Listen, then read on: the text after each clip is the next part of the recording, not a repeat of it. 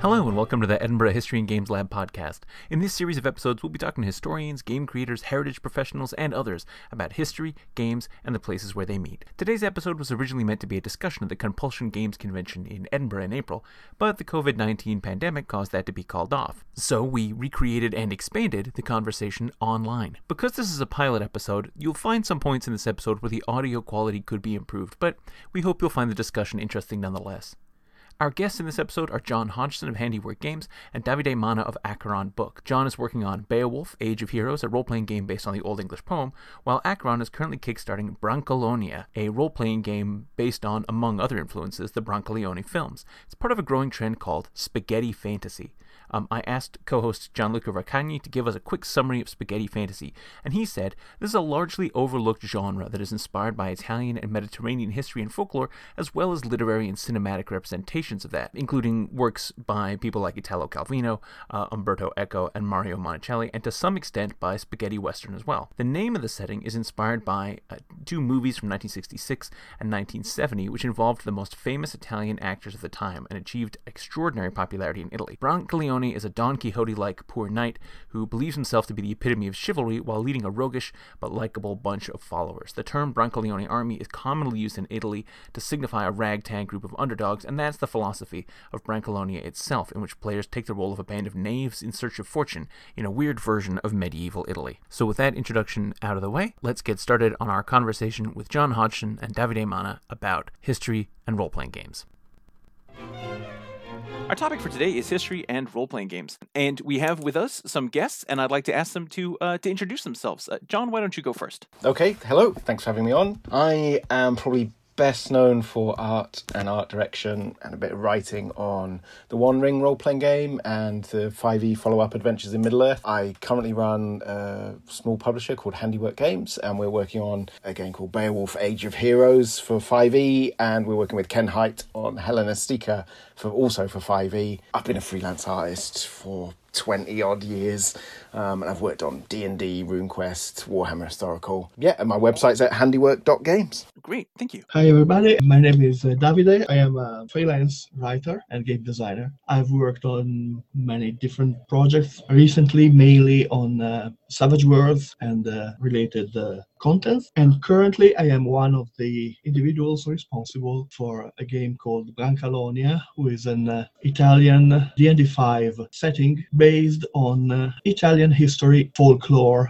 and literary tradition. So my name is Gianluca Raccagni. Primarily, I'm a lecturer in medieval history at the University of Edinburgh. More recently, I've been kind of dealing with games as well, and we are launching a network or a lab in Edinburgh, and we called it Edinburgh History and Games Lab, because what we want to do with the lab is to explore how history then engages with the world of games, both with the games industry and with gamers. I'm interested in that because I have started to work a little bit, as I said, with games, and we are about to launch an expansion on the Crusader States for a war game called Lion Rampant. But the way we dealt with this expansion was a bit strange for wargamers. They thought that it was something in between board game scenarios and role-playing game. That's why we thought today also to explore how role-playing games deal with history and engage with history or with historical literature. And finally, I'm James Holloway. My background's in archaeology, but these days I'm a history teacher. I've also written for role-playing games, and most recently,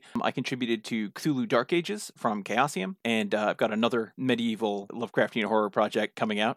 Because I had done this historical RPG project, I did this talk last year as part of the History and Games Lab, and we wanted to expand this to the broader question of history in RPG design, because there were a lot of speakers at that event who were talking about digital games, and obviously history in digital games is a big topic, but there was very little talk. I think there was me, and then it was mentioned in one of the other talks, but there's very little about role-playing games. So I wanted today to talk about history and how it influences role-playing game design. So let's open up with the question. Obviously, the dominant genre in role-playing games is fantasy and sort of has been since its inception. And even though the original creators of role-playing games like Dungeons & Dragons were huge medieval history enthusiasts, there were comparatively few purely historical role-playing games. There are a lot of what I would describe as kind of historical fantasy role-playing games, and I feel like that applies both to Brancalonia and to Beowulf. What is it that made you choose these topics? Why historical fantasy rather than the kind of creative freedom that presumably comes with a completely original fantasy setting?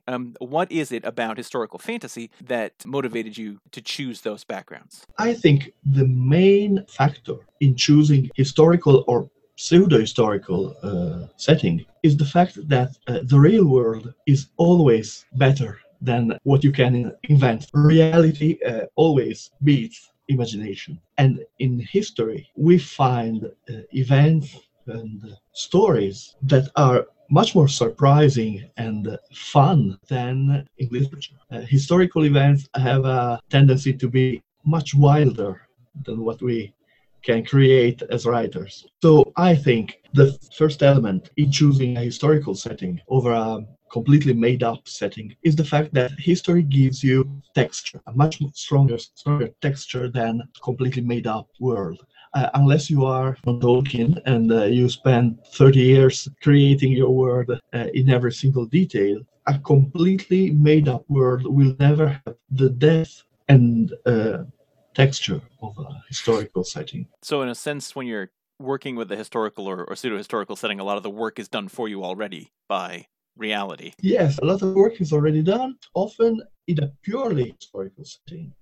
Your work consists in looking for gray areas where we don't know and fill them with invention you provide. Otherwise, in a pseudo-historical setting like Brancalonia, you can pick and choose the best bits and sort of edit the historical setting to suit the tone of the game you plan to design. So yes, it's laziness. We want to work as little as possible while putting out something that remains impressive. Now, I don't know that I'm going to get everyone to admit to being motivated by laziness. So, John, tell us a little bit about the process behind Beowulf. I mean, I know that, and if you want to talk about Hellenistica as well, because what Davide said reminded me, of course, of Ken Haight's dictum, start with Earth, and that obviously would seem to apply here. Tell me a little bit about what motivated you to initiate or to take on these projects. I'm kind of cheating in some ways in that there is quite a lot of, Beowulf is kind of the original fantasy story, it's got these sort of iconic monsters in it, and for gaming, we're certainly focusing on the monster side of it. But it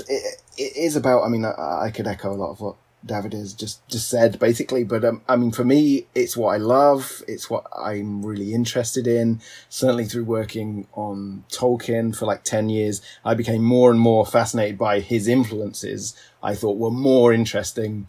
Oh, that's really sacrilegious saying more interesting than his work. I still obviously have a huge affection for his work. I think Tolkien would have agreed with you, probably. Yeah. I was just about to say the same thing. Yeah, probably the case. It's almost more interesting to look at what he's drawing on. But I don't want to talk too much about Tolkien, really. I think Beowulf is such a sort of story. It's the original, and so much comes out of it, and it feels like there's a lot to explore there with a kind of limited palette. And that's something in my artwork I'm kind of known for using very restricted palettes. You don't use all the colors all the time. And I think there's a lot of that in designing settings based on history. You can go for a sort of certain type of mood or a certain directed kind of experience more easily by basing things on history. I think it's really helpful.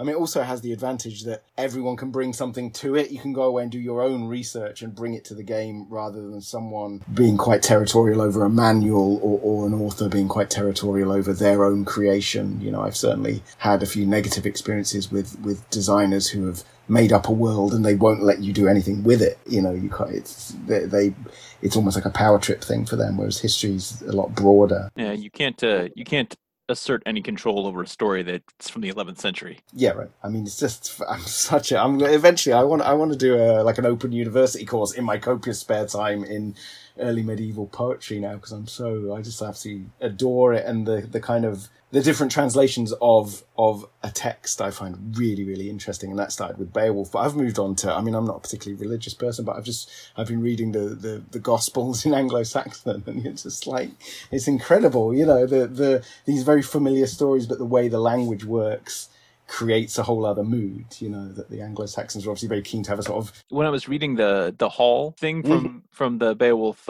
starter scenario, I was very pleased to see that you'd opted to follow the Heaney translation of Beowulf in having the first word be "so." Yeah. Because the first word of Beowulf is this great debate about translators. How do you translate it? It was the beginning of the story, that was a definite nod to Heaney, which is my favourite. He's my favourite Beowulf, and I've read too many of them now. But I just think he's absolutely spot on with that stuff. I think being motivated by something you're really interested in is always really good. And I do find history really engaging. And the sort of limited palette that comes with it, I think, is really useful. When I think about James' question, for some reason I rephrase a famous phrase from Hamlet: "There are more things in heaven, or Horatio, than are dreamt of in your philosophy." So I like to think that to rephrase it in: "There are more things in human history, Horatio, than are dreamt of in your imagination." Because human history is so rich of interesting information and settings, and that can be used for gaming. It's interesting, right? Because in many ways, the kind of fantastic presentation of history often it actually consists of kind of these stereotypes that are drawn from the real history, so that the history is actually more nuanced and complex, and you get people's perceptions of those stereotypes feeding back into their understanding of the actual history. So when we were talking about developing Call of Cthulhu in the Middle Ages, there was all this stuff about like, oh, well, they're going around burning heretics and they're burning this and they're burning that. And you're like, that's actually very rare. But everyone's understanding of the medieval church is that it's the Inquisition from Warhammer 40,000, rather than the complex and weird and often contradictory organization that it really was. Because even though people are not looking at a presentation of history, they're looking at fantasy, they kind of infer back to the history from fantasy. Every year I have my students write an essay about a historical film or game or book or something, about a presentation of history in popular media. And every year one of them asks me if they can write about something that is clearly not historical. So this year someone asked me if they could write about Game of Thrones. And that actually leads on, I think, to the next point that I wanted to talk about, which is gameability. So, Davide, I thought you said something really interesting about the idea of gray areas, right? Of finding the spaces where history is silent about something, and therefore we can say, well, we don't know what happened to this thing, so maybe, that's like a place in the edges where we can play around. How do you combine those concerns? If you're interested in presenting some form of historical authenticity or fidelity to the original text, or if you have a reality of the history that means, there are things that players like to do that you're probably not going to be able to, right? Where do you find that point of balance between authenticity and gameability, those challenges? Well, in our case, first of all, we are working with a huge gray area, because our game in the end is a low fantasy game with a stress on the low.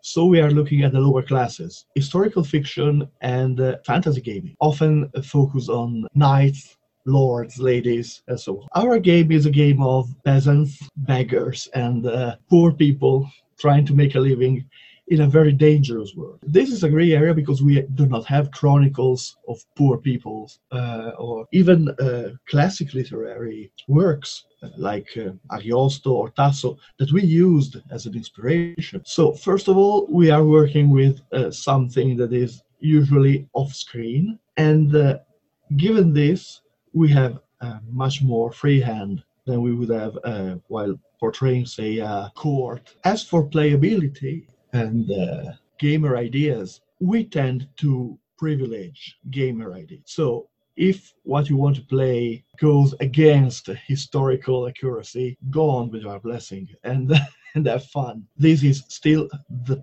player's game, so they have to be free to do what they please. We give them all the building blocks we can. We give them a place to play. What they want to do is up to them. And indeed, during development, we had a huge feedback from Italian gamers, which told us that really there was a need for this kind of setting, a setting that was rooted in our history and in a certain fantasy perception of our past. So we got a lot of players' feedback, which helped a lot. And we know they will not stick to history. They will go wild, absolutely. They told us they showed us, and it's fine. It's absolutely fine because that's the fun part. Even Beowulf probably doesn't. It's historical, but up to a point. I mean, it is a literary work. It's not. It's not a doomsday book that records things. What's interesting to me about that, having read the quick start scenario for Beowulf, is that it's very focused on sort of like an early medieval ethos or an early medieval aesthetic. And that, on the one hand, that's, I think that's the historical thing about it. But on the other hand, you can also see how playing a doom-laden hero headed toward an inevitable confrontation with some kind of nemesis, that poses its own challenges, right? If you're trying to be faithful to the mood and the feeling of that literature, surely, John, there must be things that you had to kind of balance in terms of the accessibility of play, I guess? Or, I don't know, what was your experience like? I don't know, I think you can kind of turn a lot of stuff to its advantage. Like, as you top out in level in Beowulf, we're still testing the final versions of this stuff. But basically, once you hit the top end, you're going to die. That's the end of your hero. The kind of stuff you get at level 20 in 5e is the stuff that kills you. It's really great. It's really good. You're going to get a session where you are super awesome, and then you're going to die, and that's going to be the end of your story, and you'll start a new story. And I don't think that's like a bad thing. I think that's a really, really great thing, that because I think we've all played in games where almost, well, maybe we haven't, maybe I've just been unlucky, where you almost want it to end, like a D&D campaign that won't die, and you think, oh, I wish kind of this had a structure to it, and we've put that in place. But it's at the far end of level progression, so if you don't want that, we know that most players don't play that far anyway, and I can imagine a bunch of DMs will want to bring that down the level scale, because they'll never reach level 20. Depends how you play it, etc., etc., etc. Well, it answers that old question, right? What do you do the day after you save the world? Yeah, exactly. Yeah, you don't. Well, I suppose you do in Beowulf, but then one of your followers picks up the mantle and continues, as a new character, just like in the story. And I think there's a way. In some ways, I think you've got to be a bit, especially if you're working with a pre-established system, you've got to be prepared to mess with the system if it totally contradicts what would normally happen. We published an article this week. Jacob, one of my co-designers, wrote a bit about. He was really shocked because historically, I hate 2-weapon fighting and dual wielding and all that, especially for this period, because it's just a bit stupid. I had suggested it for, if people want to do it, it makes a lot of sense for kind of doom-laden, doomed. I was painting a particular pre-generated character who is looking for his final fight. Basically, he's looking to die in a big fight. Now, I could see him using 2 swords or 2 axes. That makes sense. It's a really stupid thing to do in the period if you're looking for sort of historical veracity of the way people fought at the time. A guy with a sword and board is just going to do so much better than somebody with 2 swords, et cetera, et cetera, et cetera. This is a very boring old argument, but you can you can turn it to your advantage. You can make something of it and make it characterful. So if people want that option, you can present it to them, but it comes with a different set of consequences than perhaps Core 5e would do. Yeah, and and that's interesting, right? Because you have the same thing, but it does have these 2 different implications. So if you're thinking about 5e, when people are talking about 2-weapon fighting, they're imagining some kind of Florentine fencing sort of thing. Yeah. Whereas in the early medieval text, like I can think of one instance, Harald Hardrada fights with 2 axes in the episode in Heimskringla where he's killed. Yes. It's seen as a sign of how furious he is, that he's so mad that he's not even trying to protect himself. Yes. So it is a very different feeling. You can kind of use that, you use that's what you sort of dig out of the text to inform the way the mechanics work. Well, depending on how you work, that's how we work, certainly. One of the things that struck me from our conversation so far is I think we chose well the topics. On one side, we got Beowulf, which is the quintessential northern kind of medieval historical fiction with heroes, as far as I understand it. And on the other end, we have Brancalonia. It might be worth spending a few minutes, a few words on Brancalonia, what it is, because our audience might know very well about Beowulf or heard about Beowulf, but not Brancaleone, which is the topic of Brancalonia, because it is exact opposite end of Beowulf. It is it's not about a hero. It's more of a picaresque hero, and it's set in Italy, which is usually not associated with fantasy, while the Earthland of fantasy is considered Northern Europe, that kind of Beowulf-like setting, while Brancalonia is almost the exact opposite. You go into it's set in the Mediterranean, kind of Mediterranean-like place. These picaresque, low-life characters. No, I think our Middle Ages have been overlooked mostly so far. Even in movies, something like Ladyhawke is set in Italy, but it's the tail end of Middle Ages. It's almost Renaissance. Flesh and Blood, Verhoeven's Flesh and Blood is early Renaissance Italy, but the dirty, depressing Middle Ages, no, it's been shunned so far. And it comes from Brancaleone da Norcia, who is this the hero of this movie from the 60s. It was a movie that was produced in order to criticize a certain look at the Middle Ages, or the Italian Middle Ages, to go against the portrayal of the Middle Ages that focuses on knights and shining armor. I think there was, a project there to counter that look specifically. And also, I think it's important. The other important thing to remember is that there's comedy aspect that is quite different from perhaps your usual fantasy setting. The original Brancaleone, the movie, was a comedy. Yes, the original Brancaleone. That just as a footnote, the two Brancaleone movies are sort of our icon. We lit a candle to Brancaleone every morning while working on the job of this book. Brancaleone is a very modern look on the Middle Ages, a very anti-romantic look at the Middle Ages. And therefore, it emphasizes the ridiculous elements of the Middle Ages, and ridiculous to our perception.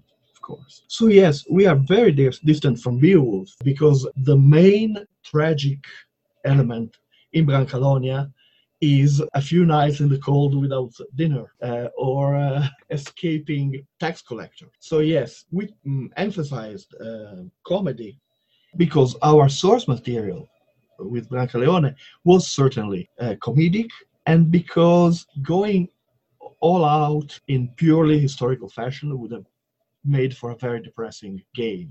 Because if you want to play the Middle Ages from the point of view of the lower classes, nasty, brutish, and short, your life. I'm just going to say that it's also interesting that, when you get characters from sort of the lower social orders appearing in medieval literature, a lot of the time it's as comic characters. I wanted to jump from here to a question, which is, when you're dealing with historical settings, one of the challenges is, how do you deal with the question of inclusivity? Because the stereotype, if you look at medieval literature, is very concerned with focusing primarily on the heroic deeds of male characters. And, here we are, four dudes sitting around talking about this, so, maybe we're not in the perfect position to comment on this, but, one of the things that you'll get is people saying, well, obviously you can't have female characters participating in this. It's not historically accurate or whatever. How do you approach that question of making a range of potential character types possible within the boundaries of a historical setting, or quasi-historical? In our case, in Brancalonia, it was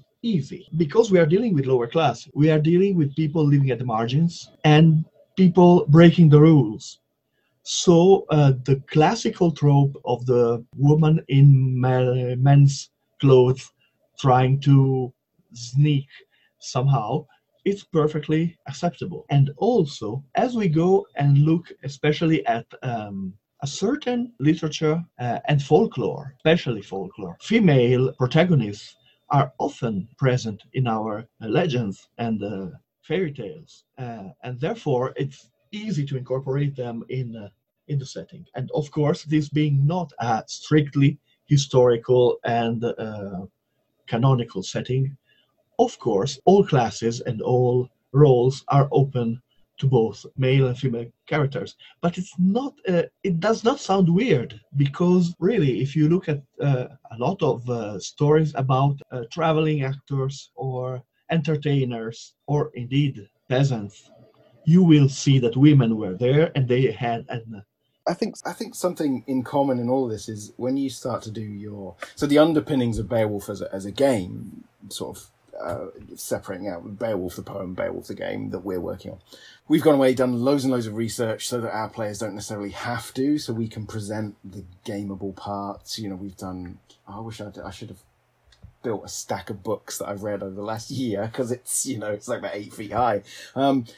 And the more research you do, the more and more and more you will find that the focus on even white male people is very much a Victorian construction, or, a 19th century construction.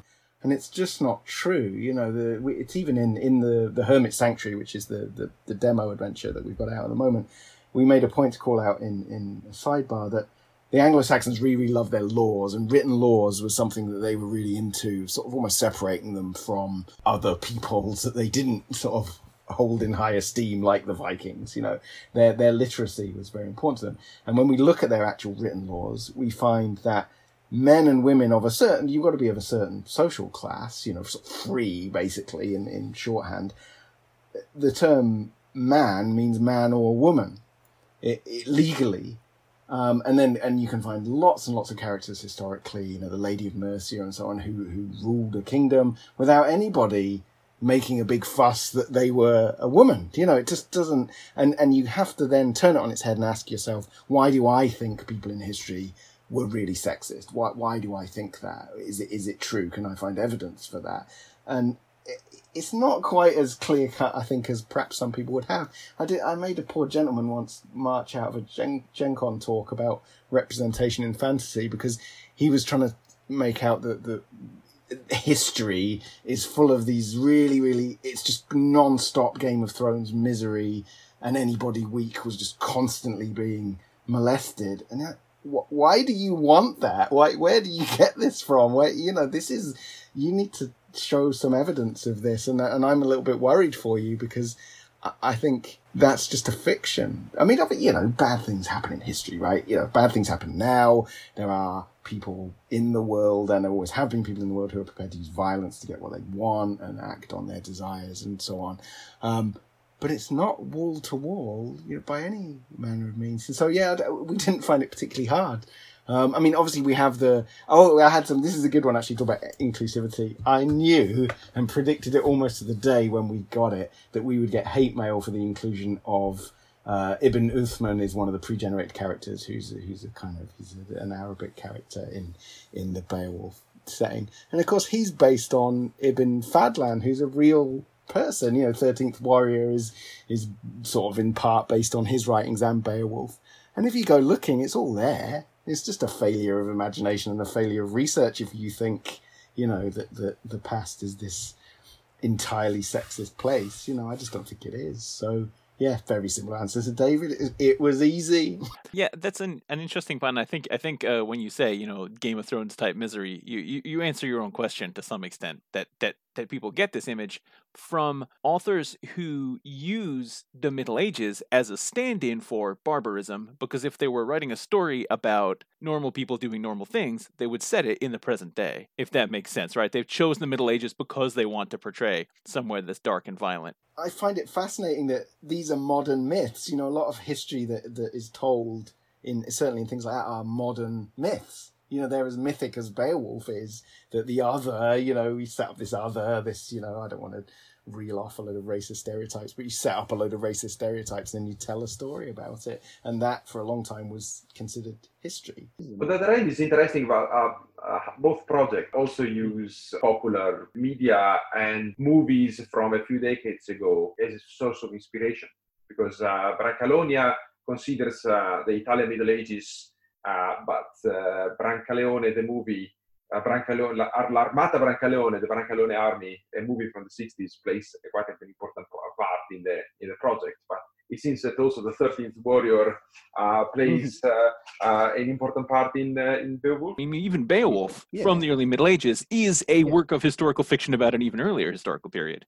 It's so it does have that element of kind of these sort of layers of myth making. So the The final question that I wanted to ask was, another thing that both of these projects have in common is that they're both 5e projects. They're both based on, 5th edition D&D, and yet they're very different from the kind of core assumptions that encodes. How did you find that, trying to adapt historical settings to a system that has a number of, not so historical assumptions baked into it? In our case, we built our game on top of the 5th edition, so that players familiar with the basic assumptions of the game will not be shocked and will be able to use the rules as they are. We tweaked a little the setting, mostly because we wanted to portray a low fantasy. So, for instance, we are using the gritty realism rules. In our game, it's easier to get hurt and it's harder to get healed, for instance. And then we provided setting-oriented add-ons. We have special rules for brawls, for instance, because as we play in a world that is a lot deadlier than the standard fantasy game, it's also true that non-lethal fighting is much more common, and it's almost legal as long as you don't kill anybody. It's a question between you and the person you thrashed. So we added a lot of rules about brawls and also rules about social competition. You can face your adversaries in games, tavern games, or other pastimes, because once again, as we are focusing on the lower classes, living in a time and a world in which life is cheap, but because it's cheap, you do not risk it too much. You are much more interested in having a good time than in having a good fight. And so we preserved the D&D 5th edition rules. We provide different races, meaning that, once again, if the players want to play an elf, okay, go on, it's your game. But we have races inspired by our folklore and our popular tradition. So you can play, say, a half giant with a guy 8 feet tall and just as broad. And we provide subclasses. So we have 12 classes that are simply the standard classes in D&D, but tweaked to fit the setting. So they are low class fighters. There's a lot of knaves and bandits and people like that. But each class, spellcasters and so on, is presented with a slight tweak that makes it fit the setting. Last thing, because I was told it is important by the guys that worked on the rules, the progression, the experience progression, flattens out at a certain point. We don't want to have eye-level, world-shattering characters. You don't go and become Hercules. And so your advancement at a certain point slows down drastically because you aspire at a quiet old age, not at a heroic death like a Viking. I mean, and John, you've departed even more radically from the sort of basic structure of 5th Ed D&D, in that Beowulf is a one-on-one game with one hero and one DM. Did that pose any challenges for you doing it that way, or what was your experience like? Yeah, I mean, it took us a bit longer than we planned. We were hoping to be done probably this time last year, but we kind of kept hitting on more and more things to do that we really liked and kept working at. So yeah, the big thing is it is for one player, and so to kind of make it work with 5e, your hero has a bunch of followers, and we have some quite specific rules we've created for those. The closest thing they work like is almost like spells, in that your follower will kind of take to the stage at a moment that is appropriate for them to use an ability that they have, and then they depart the stage, and they pretty much won't show up again in the adventure. It's quite abstracted in that way, but we liked it. It was good. It's going to be of a certain flavour. I'm sure not everyone will like it, but it does let you play with one player and one GM, and that does a lot for the way the game plays, in that there are certain things in D&D that are about time pressure, that if you've got 4 or 5 players, things need to move along so everyone gets a shot, everyone gets to speak and everyone gets to do things. Whereas when you've just got one GM, one player, then it matters a bit less. You can spend some time thinking about each combat round without being that really annoying person that's poring over their couch sheet and everyone else is held up by it. Of course, you lose with the same way you potentially lose a bit of interaction because you're not bouncing off. I mean, in our GM's advice chapter, this is something to be very aware of when you're running it. You've not got 4 people all putting into the pot to create those situations where everyone's just role-playing away and the DM doesn't need to do anything, and those are really enjoyable times. So we're aware those have to be replaced with something, to keep the game flowing. And that's probably the tough, to actually answer the question, those were probably the tough things where it's what do you do instead of the things that you... And I think that was the hard bit for us with Beowulf, was to make sure we're dealing with that and not just dealing with academic rules. We're dealing with the way it works with 2 players and how things play.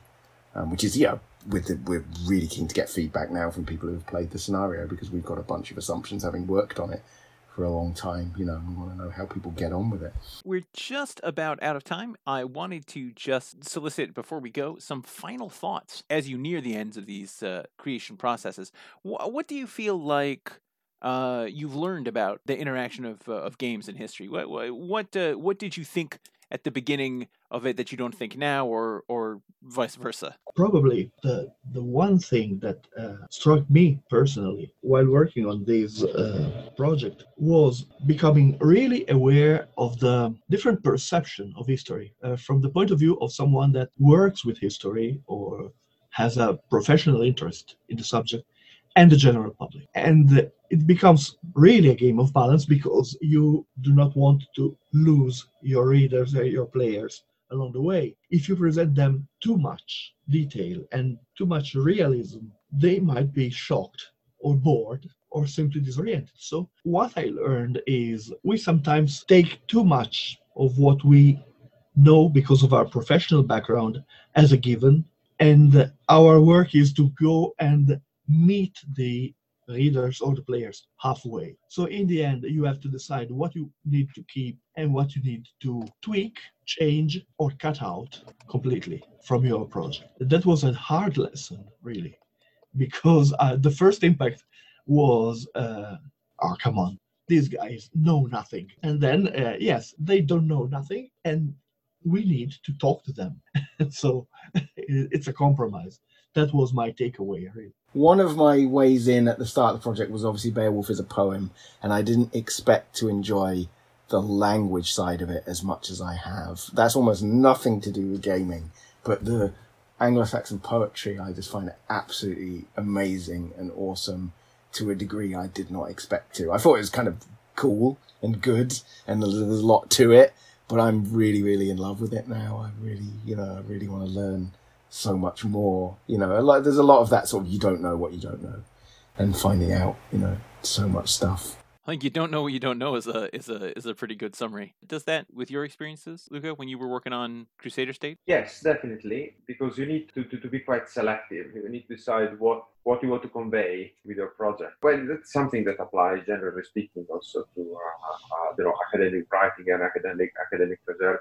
To be quite selective, especially if you want to create something that is well defined and sharp in a way. The thing that always find it interesting is also how to balance, as we discussed today, historical accuracy and playability.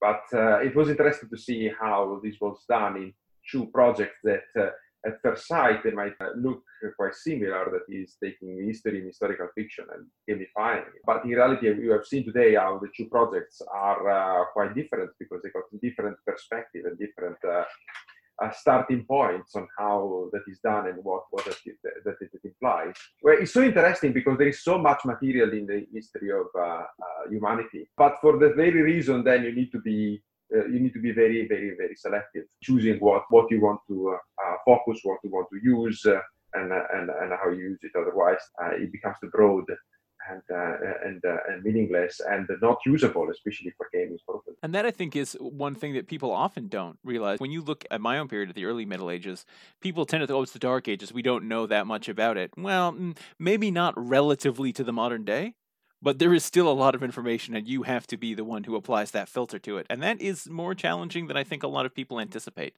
Think, oh, I'll just learn everything I need to know about Anglo-Saxons, and then, oh, wait, actually, that's a lot. That's a lot. Yeah, there's no end to it. What am I going to do with all these liturgical manuals? I thought of something, sorry to jump in there. No, go for it. When I first started out, something that fascinated me, perhaps not in terms of the sort of mythic Beowulf side, was that the Romans in the sort of early migration period, the Romans leave London and the Anglo-Saxons do not recolonize London. It is not taken up as a place of dwelling.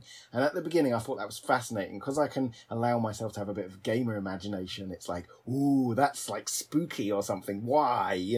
And I thought it was a great big mystery. And the more I've learned, it's not a mystery at all.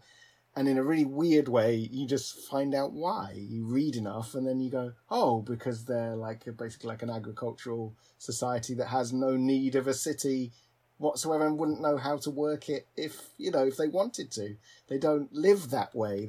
But they're probably quite happy not doing a city, and it wouldn't occur to them to go and live in that place because it would be horrible compared to living in a sort of farmstead with your family. Why would you go and live in London now? It's sort of the same thing. And I thought that was a really fascinating thing to learn, where it's just very practical almost, and it's less mysterious than you think. And I think those boring answers don't get a lot of popular traction, right? Yeah.